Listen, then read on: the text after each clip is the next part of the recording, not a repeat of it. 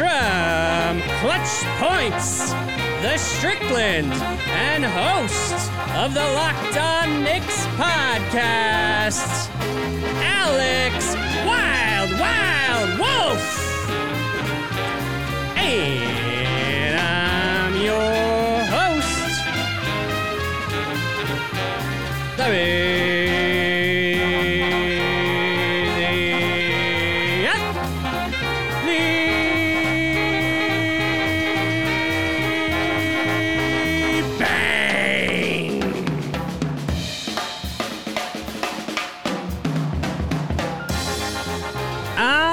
It is Tuesday, November 16th, 1:04 p.m. We have just come off a very, comforting Knicks victory against the Pacers. Somewhat reassuring after a stretch of games where they did not look quite so good and kind of hard to put our finger on exactly what's going wrong. Which maybe we'll try to put some fingers on it today. So thank you both for joining me. Congrats, Alex. I don't think we've talked since you started the Clutch Points gig. Oh, yeah, thank you. Yep. So I guess even before last night and maybe the first half of last night, Alex, what would you say if you could describe what has been the problem with the Knicks starting on offense? I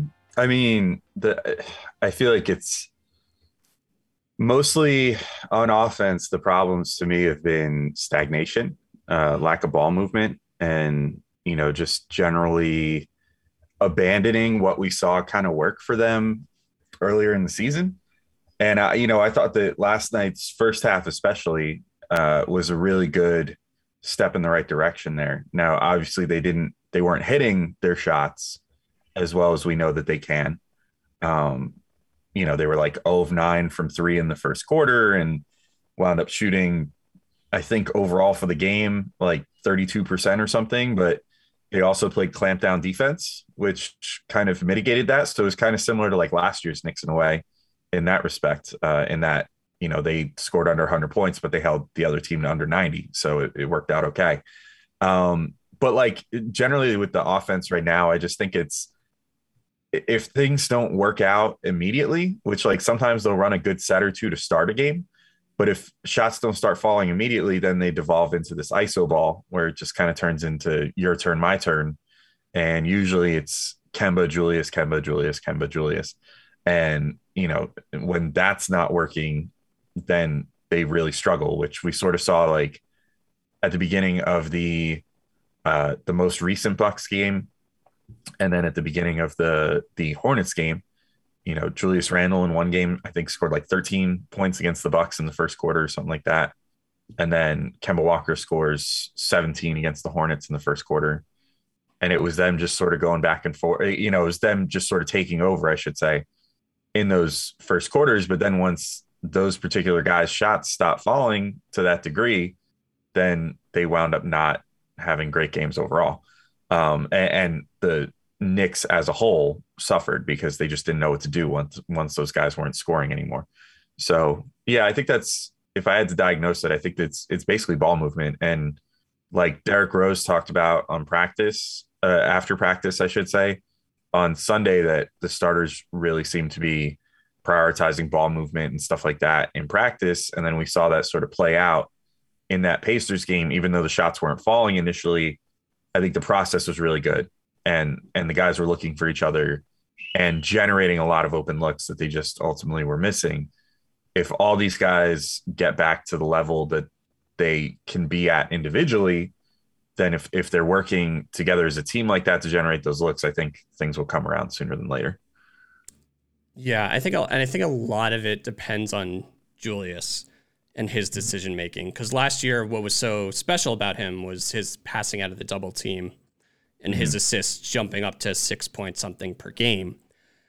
And in the last few stretches of games, the stretch of the last few games, it does seem like he's hesitating a bit on whether to pass it or to do some iso ball. And, I wonder, John, we've kind of talked about what the ceiling of this Knicks team is. Do you think there is a level for Julius Randle to go where he can be a good decision maker, or do you think that's something that'll always kind of hold them back? I mean, I wouldn't bet against him because he's a hard worker, and I think he really wants it. You hate to say like, oh, last year was a contract year, and he really was awesome, and now he's got this big extension, and he's just kind of, But I mean, that would be a cynical way of looking at it. But I think he's gonna be all right. I do. I don't think this is a championship caliber team, but I don't think anyone does. I think the eyes should be, a few years down the road, and continuing to win and develop, like win and develop RJ and develop the, whatever young talent is going to emerge, going to Obi or Quickly or whoever's going to be there in a couple of years. I think they're doing fine. I don't think there's cause for panic. I think the subs have been great. And I think I worry when Derrick Rose is doing really well that Tibbs is going to be like, okay, it's going to be all Derrick Rose now. He's going to start. Like Tibbs loves that guy. Yeah, well, with good reason. He's been great this year. He is, but he's not the future. Obviously, Kemba's not the future either. But I don't know. I just worry. My thing about Tibbs is I love Tibbs because he wins games, but I don't know how future focused he is. Yeah, well, he's definitely not future focused because right. I don't think he even knows what load management means. But yeah, I mean, the contract year stuff, like I definitely don't question Julius's work ethic and like that he was just trying. I don't. Not at all. And in terms of development, RJ, like it is disappointing that he struggled so much these past few games because he had these breakout moments in the early part of the season, maybe games like 3 through 6 or something, where it was like, oh, this is the ceiling, where he's able to drive and finish at the rim, and he's hitting threes at a good clip, and he's playing shutdown defense and stopping DeMar DeRozan on a potential game-winning shot. Alex, are you concerned at all about RJ and the way he's playing, or do you think it's a short-term thing that can be fixed? I think it's kind of a short-term thing, and I think that RJ's play, or his lack of success lately is maybe the most emblematic thing of the lack of like team cohesion in the starting lineup. Because I think unlike, and we've sort of seen this with Fournier too, right? I think that unlike Julius or Kemba, like RJ, and then you could also say Fournier, are not like monoliths on offense. Like they're not guys that you just kind of give the ball to and say, okay, ISO it and figure it out. At least RJ's not there yet. At his best, when he's really feeling it, he can exhibit some of those things, like some of the pull-up shooting and the pull-up three-pointers, step backs, whatever. Like he's working on that sort of stuff. But as of right now, he's not a guy that you kind of just hand the ball to and say, figure it out. And so in that regard, I think that when, the Knicks play sort of devolves into your turn, my turn ball, it harms him probably the most of anybody, because he's at his best when you can sort of get him into a rhythm and, kind of work him into getting some shots and,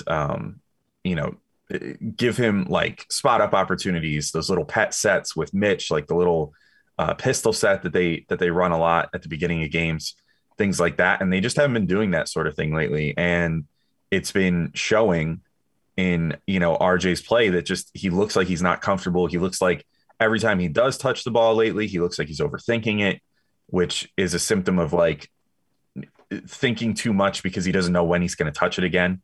At least, that's my outside take on it. And, so I think that the team concept is very vital to his success going forward. And especially like this year, where this seems like a key developmental year where he's going to be hopefully taking the step from a player that's I won't say completely dependent on others, but very dependent on his teammates to generate looks for him and, to set him up to succeed, into a player that can sort of do that for himself.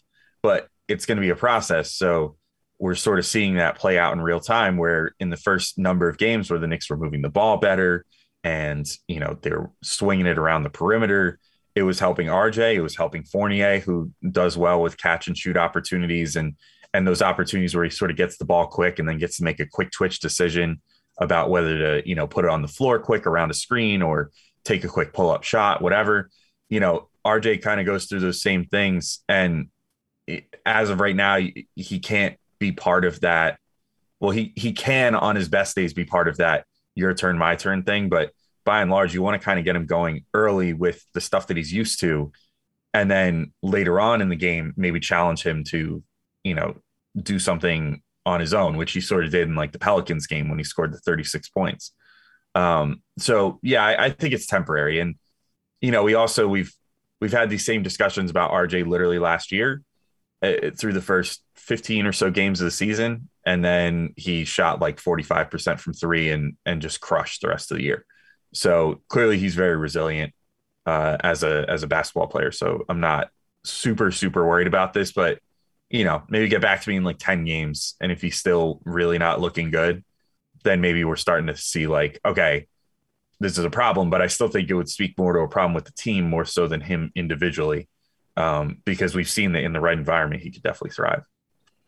Yeah, that seems like the biggest problem for the Knicks right now is it's not sure what they're supposed to be doing on offense, like whether it's supposed to be Kemba driving it or Julius iso ball or running set plays. Yeah, and I guess the idea and what they've done well is when they've kind of moved to a pace and space kind of thing, where it's like, okay, kick out. If you have a lane to drive, do that, Fournier. And then if not, you pass to somebody else.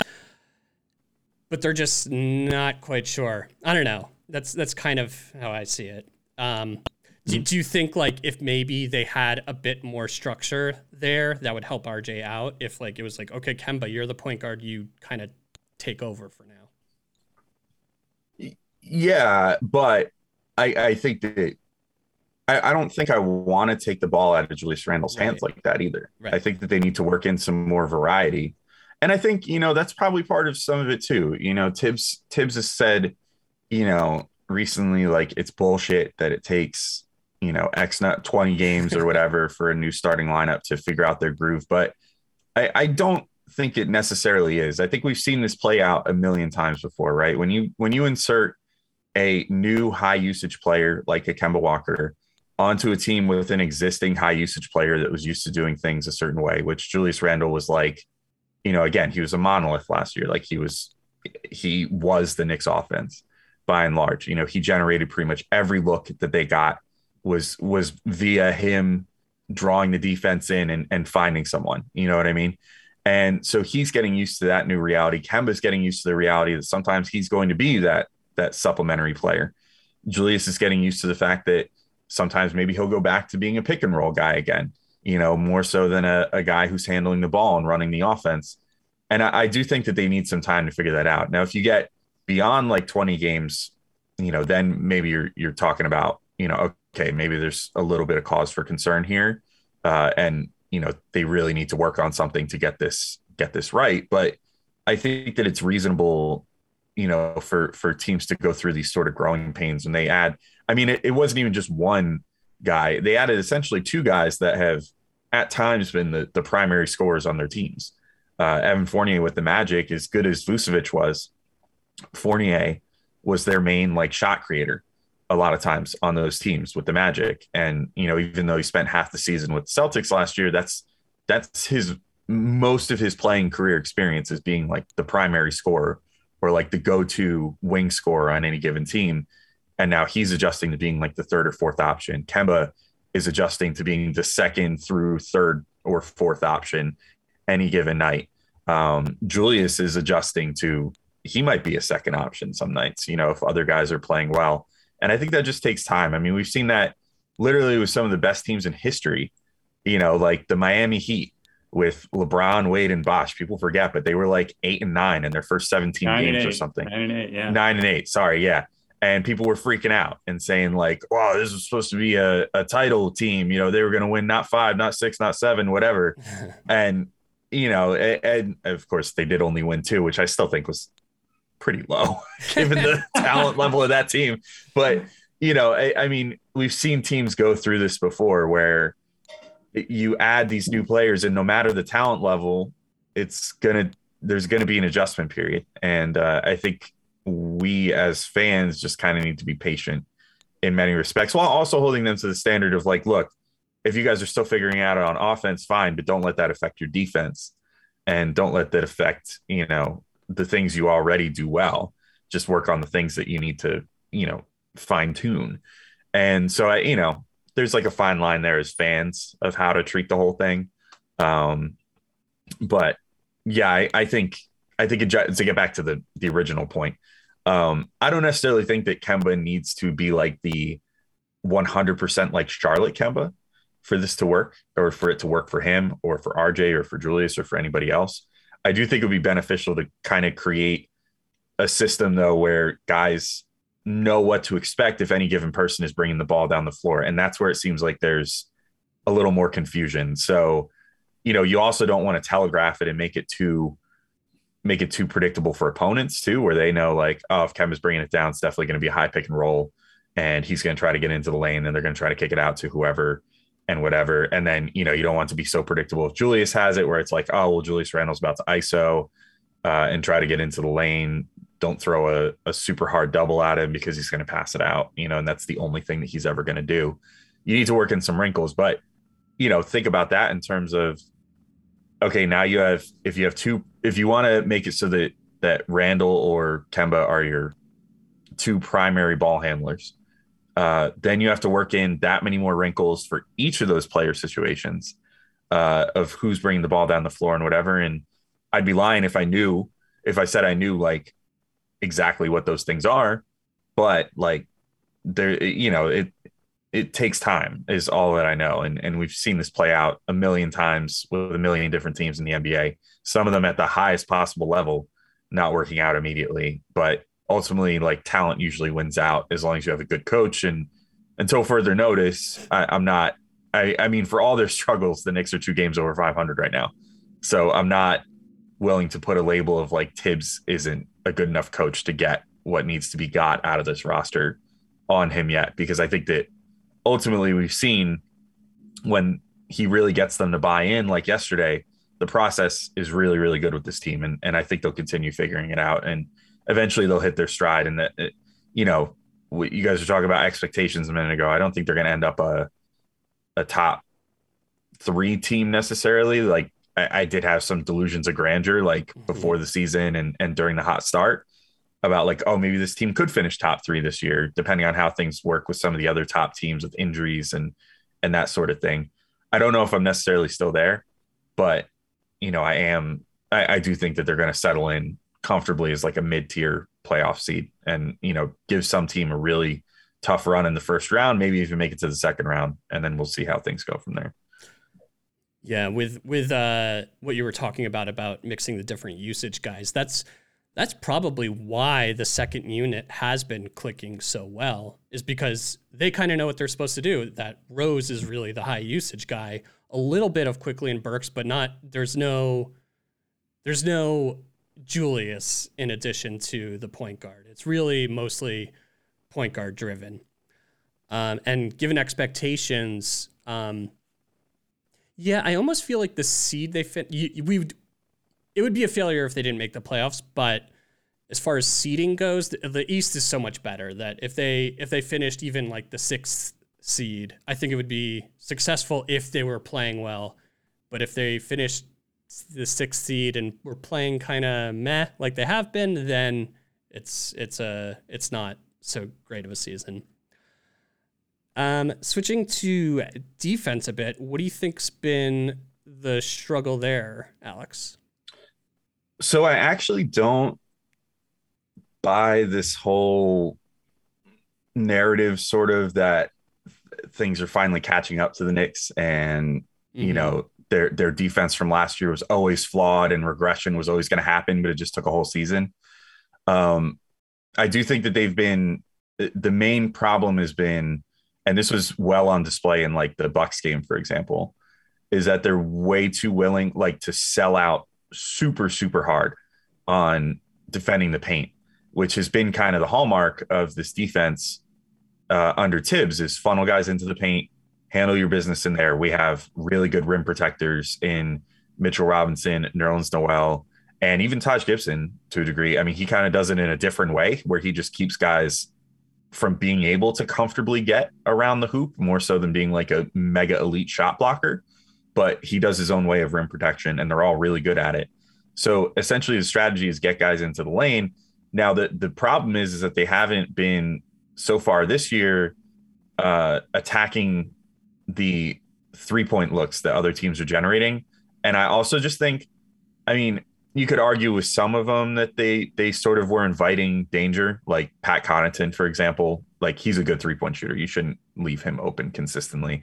But a lot of what they've done has been kind of similar to last year, which I don't know. Some people didn't think this was the case, but when I was watching, I always kind of thought that there was a certain strategic aspect to who the Knicks were leaving wide open last year.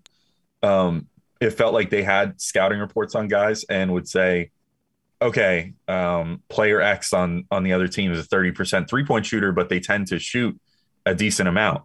Let them shoot all game, even if they're wide open. Who cares? Like, because they're only a 30% 3-point shooter, and they probably had the, you know, I mean, we have the data available to us. I'm sure that they have the data available to them of like, even on wide open threes, this person only shoots 35%. So if we give them just a light closeout, that should be enough to bother them and not have them, you know, burn us. But then we've seen a couple players this year just have completely outlier nights, which literally sunk the Knicks for entire games, like the Miles Turner explosion in the first game, 7 of 10 shooting from 3. He'll probably never do that again in his life. Ricky Rubio starting 8 for 8 from 3 and ending 8 for 9. I mean, literally, he's been in the league for almost 10 years now and has never once done that. Or has he been in the league 10 years? I don't know. It's been a long time. I think it's more. It's been a while. Is he really? Oh man, wow. I'm getting old. But anyway, so like Ricky Rubio, like until he grew out the grizzly man bun and beard, was like perpetually like 21 years old to me for a long time. But anyway, so like Rubio explodes for that, for a career high by far in 3-point shooting, for a guy who like this year was shooting, I think 25% from 3 or something going into that game, and is like maybe a 30% 3-point shooter over his whole career or less.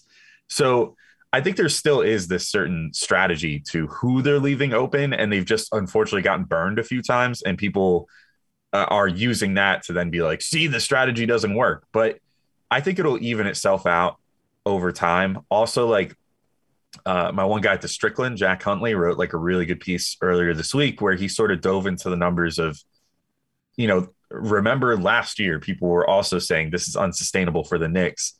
And through the first like 28 games or so, they were giving up like 25 wide open 3-point looks per game, wide open via, you know, the what is it, Synergy or Second Spectrum or whatever tracking data. And, you know, so people were criticizing that and saying, oh, this is why regression is inevitable. And yet then once the Knicks sort of tightened up their defensive scheme and really got what Tibbs was asking them to do, suddenly that wide open number decreased to like 17 or 18 per game that they were giving up. And the Knicks defense, despite the percentages leveling out a bit, you know, like they went from giving up like 30% from 3 early in the season to giving up 35%, which is about league average, you know, for the back half of the season, or the back like 2/3 roughly of the season.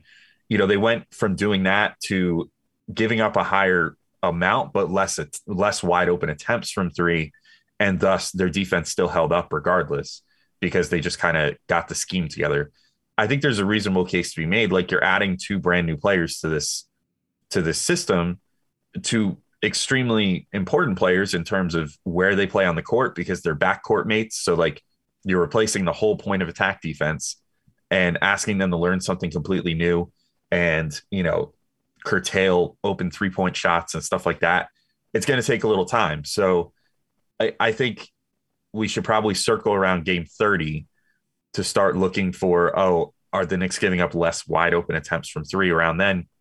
And does it start getting more strategic, kind of like how it was last year with who they leave open and, guys adjusting better to what Tibbs is asking as far as that. But yeah, in general, like the defense too, it's been worrisome at times, but ultimately, again, the Knicks are 2 games over 500, 14 games in. That's, I think, a solid 4 or 5 games better than they were last year at this time. I think they were 6-8 maybe through 14 games. So I guess it's just a flip-flop result. So it's like a 4-game swing one way or the other.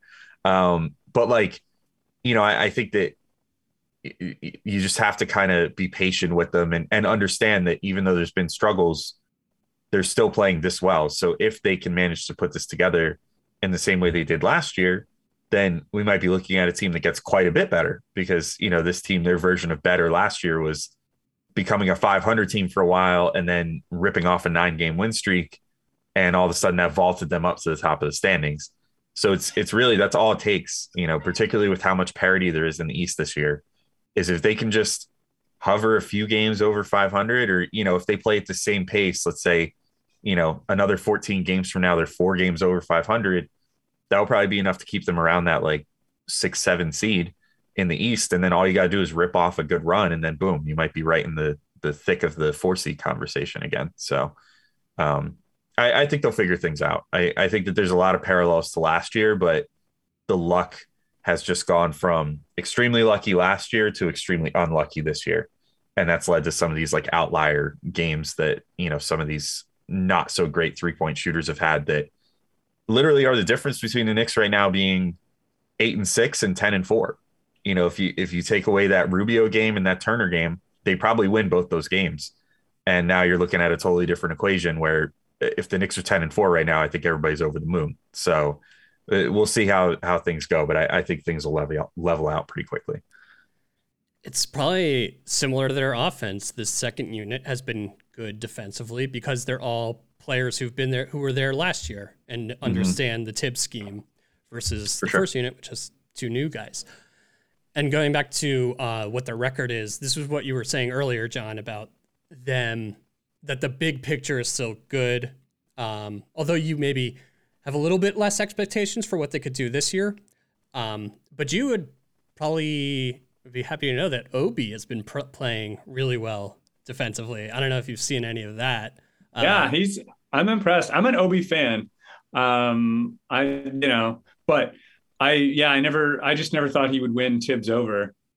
Like, I don't know. I didn't understand why he wasn't getting more playing time or at least more more run last year. But yeah, he's been great. Yeah, that's still a little bit of a problem this year. And I think it's always going to be, the Knicks' best player is a power forward and Obi's best position is power forward. So right, it's always going to be hard to get him on the court. But they play together a little bit more than they have last year. But yeah, I'm an Obi fan too. I think if I were to rank my love for Knicks players right now, RJ is still the guy I care most about. And I think Obi's number 2. I don't know. Do you have a favorite Knick, John? Oh, definitely Obi. Yeah. I loved Kemba from way back. I loved his game even all the way back to UConn. But Kemba is Kemba. He's not who he once was. I think he's had a great career. I worry about his knee. I worry what his real ceiling is as a player because he's a little bit of a defensive liability. Love the guy, but Obi would be my favorite for sure. How about you, Alex? Oh, that's a tough question. I think I think it's easy based off of how he's played so far to start the season with the sporadic effort and whatever to forget how much we loved Julius Randle last year. And how crazy essential he was to this team getting as good as it was and how crazy essential he is to wherever they go now. The other thing too is it's nice knowing that Julius is locked in for 5 years because it's very rare that we as Knicks fans have that sort of commitment to a player. Yeah. that said, I still think it's easier to gravitate towards the young guys because the expectations are lower, so like anything that they do, it's like it's it's like people have shared that meme before, with it's like, this is how we talk about the Knicks players, and it's like it's like the Gordon Ramsay thing where, like, so it'll be like Knicks veterans versus Knicks young players, and it's like the veterans, it's like, you stupid donkey or whatever, and then the young players, it's like, come here, sweetheart, I love you so much. I just want you to succeed. And it's sort of one of those things where the young players, you're willing to forgive the mistakes that they make, and therefore I think they're more lovable. So to get to the actual answer to the question, I think I'm still probably rolling with RJ as my number one, because I just see the highest potential for him of anybody, I think. Then I think Quickly is probably my number two. I just really like him. Like, I really like his work ethic, and I love the style that he plays, where he's just like super swaggy and confident in himself, and can drop like 20 points in the blink of an eye if you leave him unchecked. And I don't know. I like him a lot. I think he's a good interview too. It seems like he's very candid and is just kind of honest about how much he like loves playing basketball, and that's just kind of like his primary motivation in life. And so what could you not love about a guy like that? And then I'd probably put Obi third, just because, I mean, local kid, like, he's so infectious. Like, I don't know, if you want to talk about guys where it's like even the non-basketball stuff you love, like, Obi just seems so humble, and he's always smiling, and no matter, even if he's getting 10 minutes in a game behind Julius Randle, and other players could potentially get frustrated by that, especially with how good Obi's been playing, he's always like the first guy to come up and pound Julius's chest or whatever if he does something big down the stretch of a game, and congratulate him, and he just never makes a fuss. I kind of like that about all three of them, in the fact that none of them make a fuss at all. They're always just willing to do whatever is asked of them, and hopefully make the most of it. But yeah, I mean, I like a bunch of the other Knicks too. One nice thing about this team this year is I don't really think there's any unlikable guys, which I think has already kind of led to like this weird thing where people don't know who to hate on this year. Because like in other years, there's been such obvious candidates for really proper reasons. Like, like Elfrid Payton just was not a good basketball player. Like, I'm sorry. And, he continued to get minutes, which was really frustrating. Whereas even with like Kemba, with his struggles, with him being one of the lowest plus minuses on the team, and like even in the league right now and stuff like that, you still kind of can see these glimpses where you're like, no, I think he's just figuring it out, and eventually he'll become more of a positive this year. And that's pretty much the case with all the guys, Fournier too, Julius, all that. Oh, Mitch too. I can't believe I forgot Mitch. Mitch is probably my number 4 because he's just a character, and I still believe in him. I think he's just getting used to his body and has been struggling with nagging injuries and stuff this year. But yeah, it's no disrespect to the vets, and I love them too, but definitely like my top 4 as far as guys that I'm like consistently rooting for and like getting up off my couch to like cheer for. It's definitely the 4 core young guys, which is no offense to Grimes or Deuce either, but I don't really see them getting too many chances this year. Yeah, and I believe in those guys too. Deuce, for sure. Deuce and Grimes, they were great. I think they were great draft picks. It's just, we haven't seen them, and we probably won't see them this year. Not much. Yeah. Yeah, I guess is there any hateable Nick? I don't think so. I mean, I don't know much about Wayne Selden, so maybe him. But I mean, I guess I could see people hating Fournier, or I could see him being hateable, even though I like him. I don't know, John, what do you think of Fournier? I love him. I thought he was so good in the Olympics. Yeah. Like, and last year was so jacked because he got a chance finally on a winning team when he got to Boston, and then he got COVID, and it sort of wrecked everything. So yeah, I feel like he's a guy who's, toiled in obscurity for his whole NBA career, and I've got high hopes for him. I like him. Yeah, another guy I think they just got to figure out. He's got to figure out, and the team's got to figure out how to work in his skills to the offense. Yeah. And This chat is having me a little bit more hopeful about the Knicks offense. I mean, I think that they will figure it out, and then they could be. I mean, it's a talented team, so they'll be really. This is such a small sample size so far, right? Especially, they're probably going to win their next 2 games, right? Like Orlando and Houston, right? Like get a good shot, two home games there, and then all of a sudden, who knows? And I don't think anyone thinks Washington is going to stay on top all season. Yeah. You know, I mean, this, I don't know, everything's a little upside down from what people predicted, and I think it'll level out. I actually haven't watched a Washington game yet. And until I do, I mean, maybe they are playing really well and this group of talent is really good. I just don't believe it. Yeah. I struggle to think that they are. Yeah. But I also struggle to call the next 2 games that the Knicks should win, because I feel like anytime I've said that this year, they lose. So I'm going to say that the Magic and the Rockets are extremely scrappy and promising young teams that the Knicks should not underestimate at all. As a Rockets fan, I will say they are an entertaining team with a lot of future potential.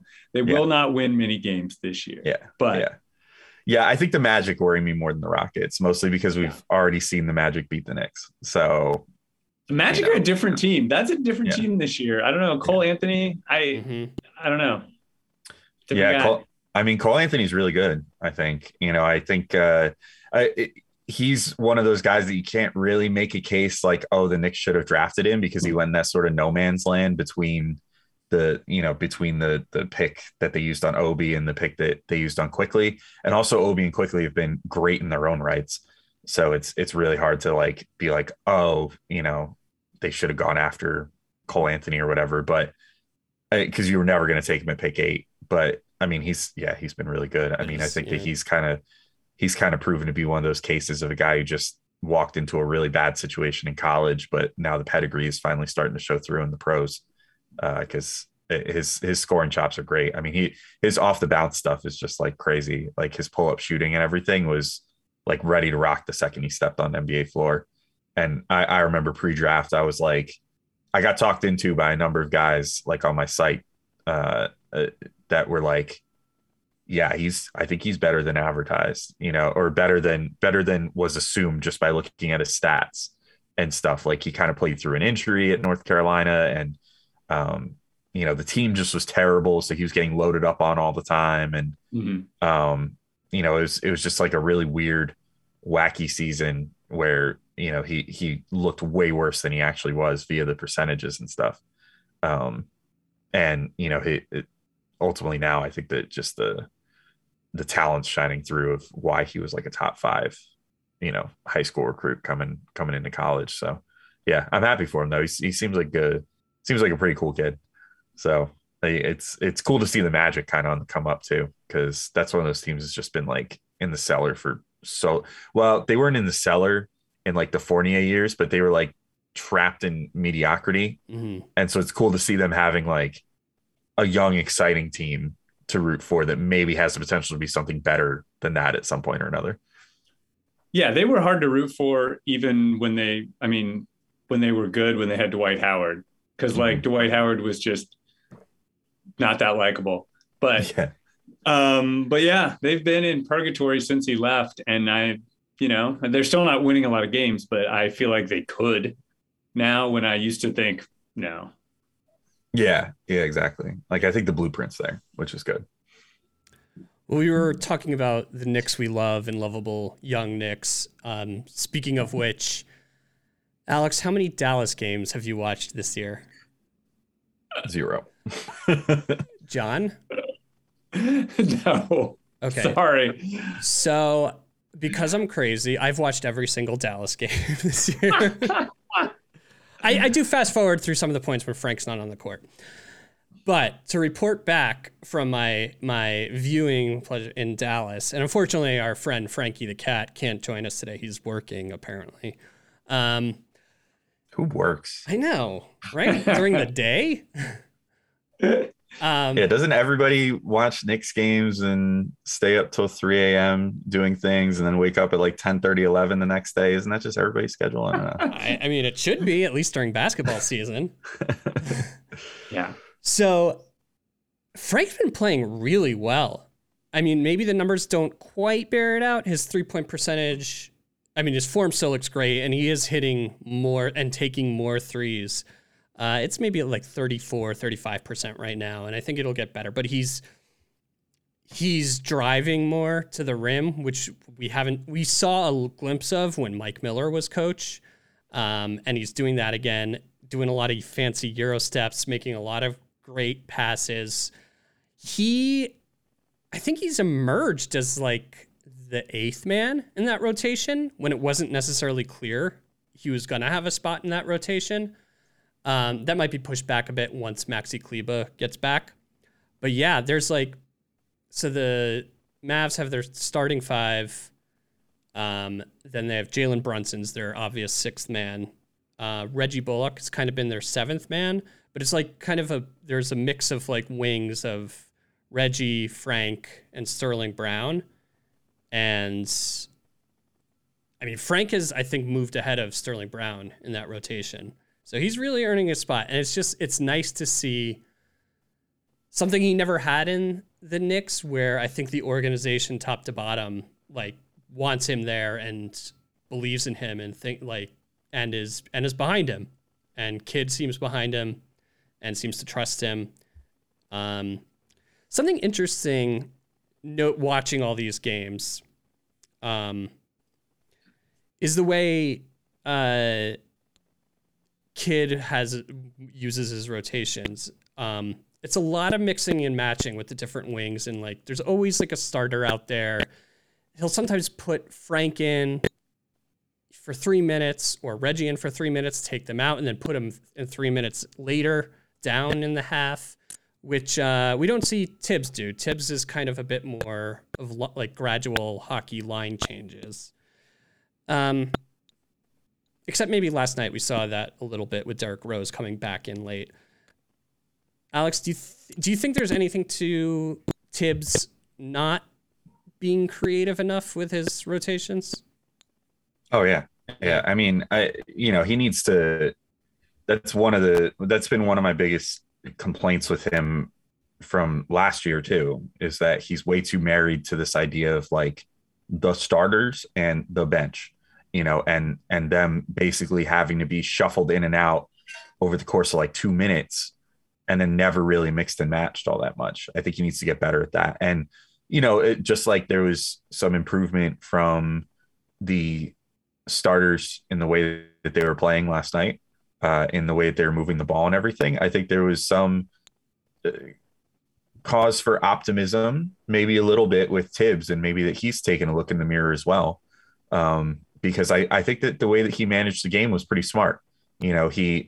It had all the trappings of, and I mean, this wouldn't have even been a bad thing because like the starters played really crappy in the third quarter again, I think.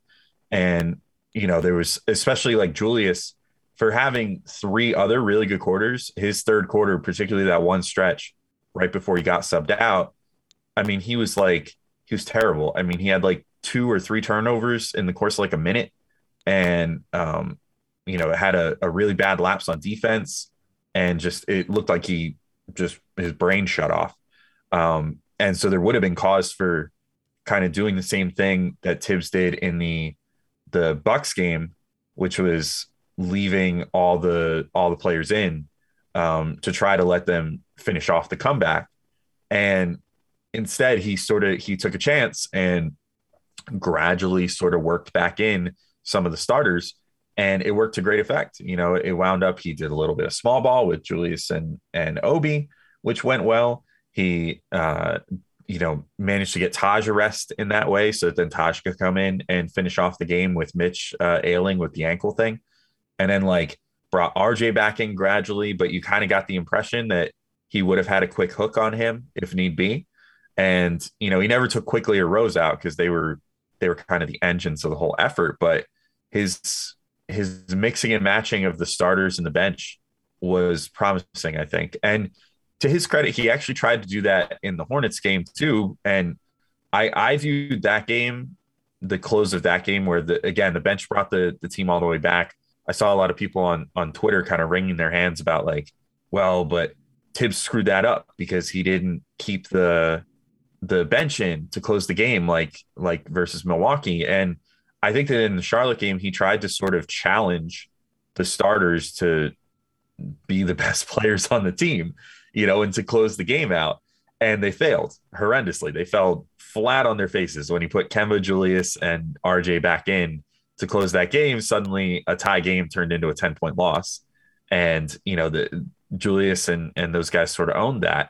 And so I think that again, this was sort of a challenge in the most recent game versus the Pacers, but they passed. But I also think that Tibbs did a good job of sort of starting that integration process earlier to give him a chance to potentially throw the bench players back out there to close the game, which like he did with Rose, for example. He gave him a little rest from early in the fourth quarter and then brought him back to close the game, and it worked really good. He looked a lot more fresh. So I think that that's going to be key for him going forward, but there was some progress in the Pacers game of him being more willing to experiment with stuff like that.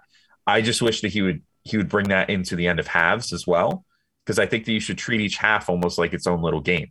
Like you don't want to have like first half procedure and end game procedure. I think that there should be some of that mixing and matching in the first half as well. And, he at his best, I think, did that a little bit last year too. Like one really interesting strategic move that he would make last year, early on, it seemed like he would have Julius and RJ both play the whole first quarter pretty often.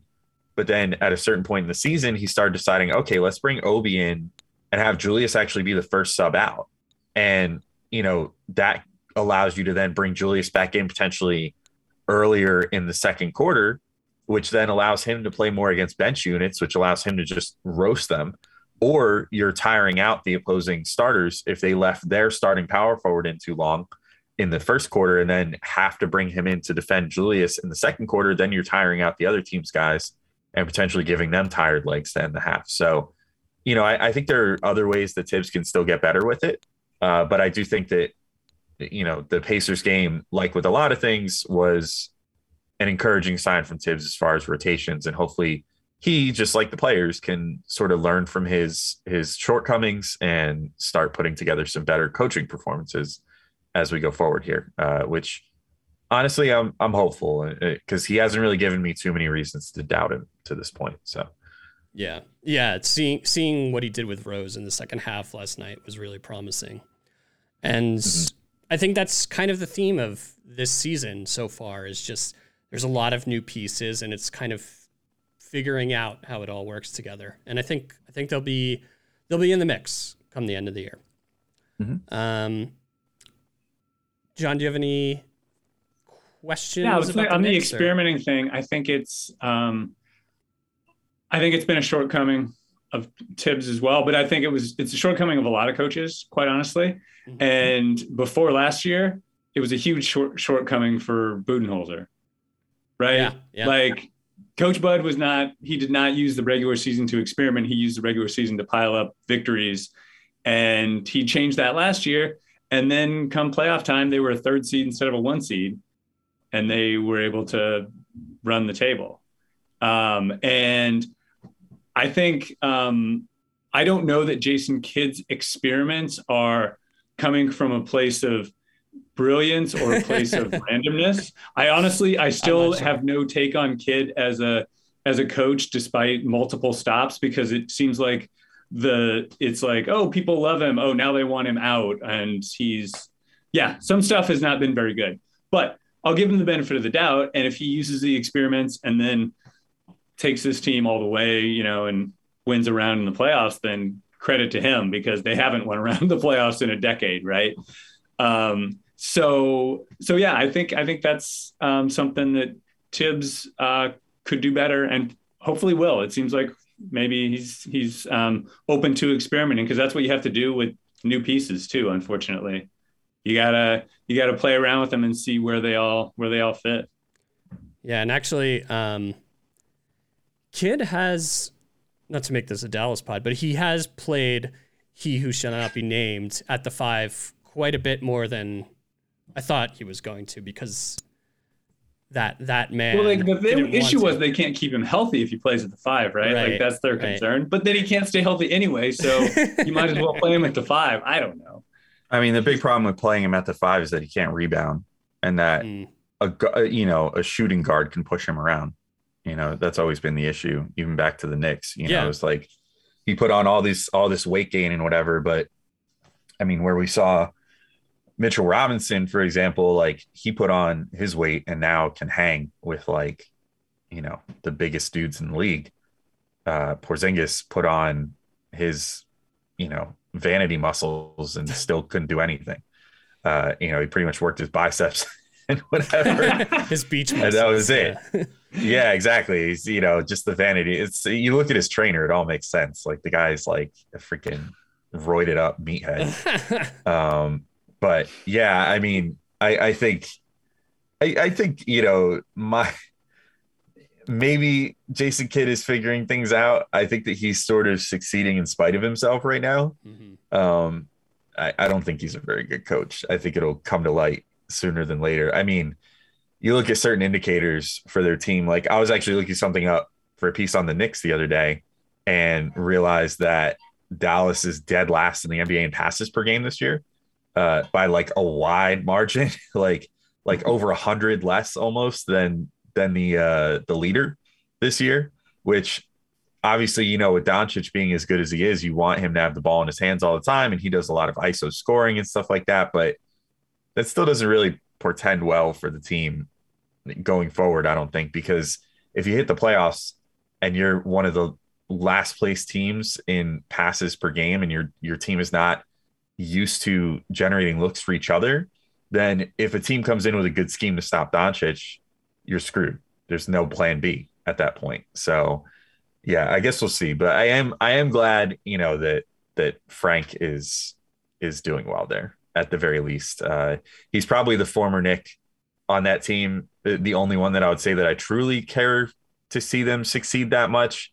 Tim Hardaway, I don't harbor any dislike towards, but that's fine, I guess. That he's doing well and earned a new contract and whatever. But I guess unfortunately, he's probably going to end up in Frank being a career Mav because they liked him all the way back to the draft. So they're probably going to hit him with a new contract at the end of this year if he proves to be a valuable piece of their rotation, which will sting a little bit. But whatever. I'm happy for the kid. I hope he does well for his career. While simultaneously, I hope that he never wins anything of significance, because that would mean the Mavericks win something of significance. Well, maybe he could his stay and Dallas will outlast Kristaps' stay, and then.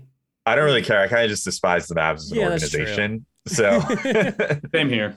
Yeah. I mean, I hate Mark Cuban. I hate that whole thing came out about the rampant sexual harassment in their organization and nobody batted an eye. I don't know. And the worst was like the next year they won some like award for most inclusive workplace or whatever. Yeah. Terrible. They're just, the league and the media and whatever love Cuban. And so I think that they sort of just are immune to criticism in that respect, which irks me as well. So I don't like them very much. I've also grown to hate Haralabab. That guy sucks. Yeah, that guy's terrible. Yeah, like when I used to hear him on podcasts, I thought he was really funny, but then just seeing how he's like talks about or reading the stories about how he interacted with a bunch of the players, and then he's just such a dick on social media, and he's now a crypto nut, which we were kind of getting at before. Yeah. Anyway, Alex, anything you'd like to plug? I'll just do my usual rap sheet. You could follow me on Twitter at the Alex Wolf. You could check out the Strickland. Obviously, the strict.land is the URL at the Strickland on Twitter. If you're not following us already, follow us. We're really close to 10,000 followers. That would be a nice feather in my cap to say that we managed to get there in just about a year's time. Also Locked On Knicks, at Locked On Knicks on Twitter, available on YouTube now. So check that out if you want. Clutch Points, I've been writing there, so check out my work there. And that's pretty much it. Other than that, I don't really have any other like external things to plug at the moment. So I'll just leave it at my personal rap sheet there. Yeah, those are good things to plug. John, any internal, external plugs or thoughts? Nothing to plug, just the use. Just be good to each other out there. Holidays coming up. Think of other people before yourselves. maybe get vaccinated. I don't know. Oh, definitely get vaccinated. Yeah, I'll back that up. Yeah. 100%. Stop listening to Joe Rogan. Stop listening to Joe There are plenty Rogan. of podcasts out there. Yeah, such as the Pod Strickland, Locked on Knicks, and Larry Knows Sports. And you could subscribe to Larry Knows Sports wherever you get your podcasts. I'm at Larry the Athlete on all social media. May all your dreams be hoop dreams, and may the rest of your days be days of thunder.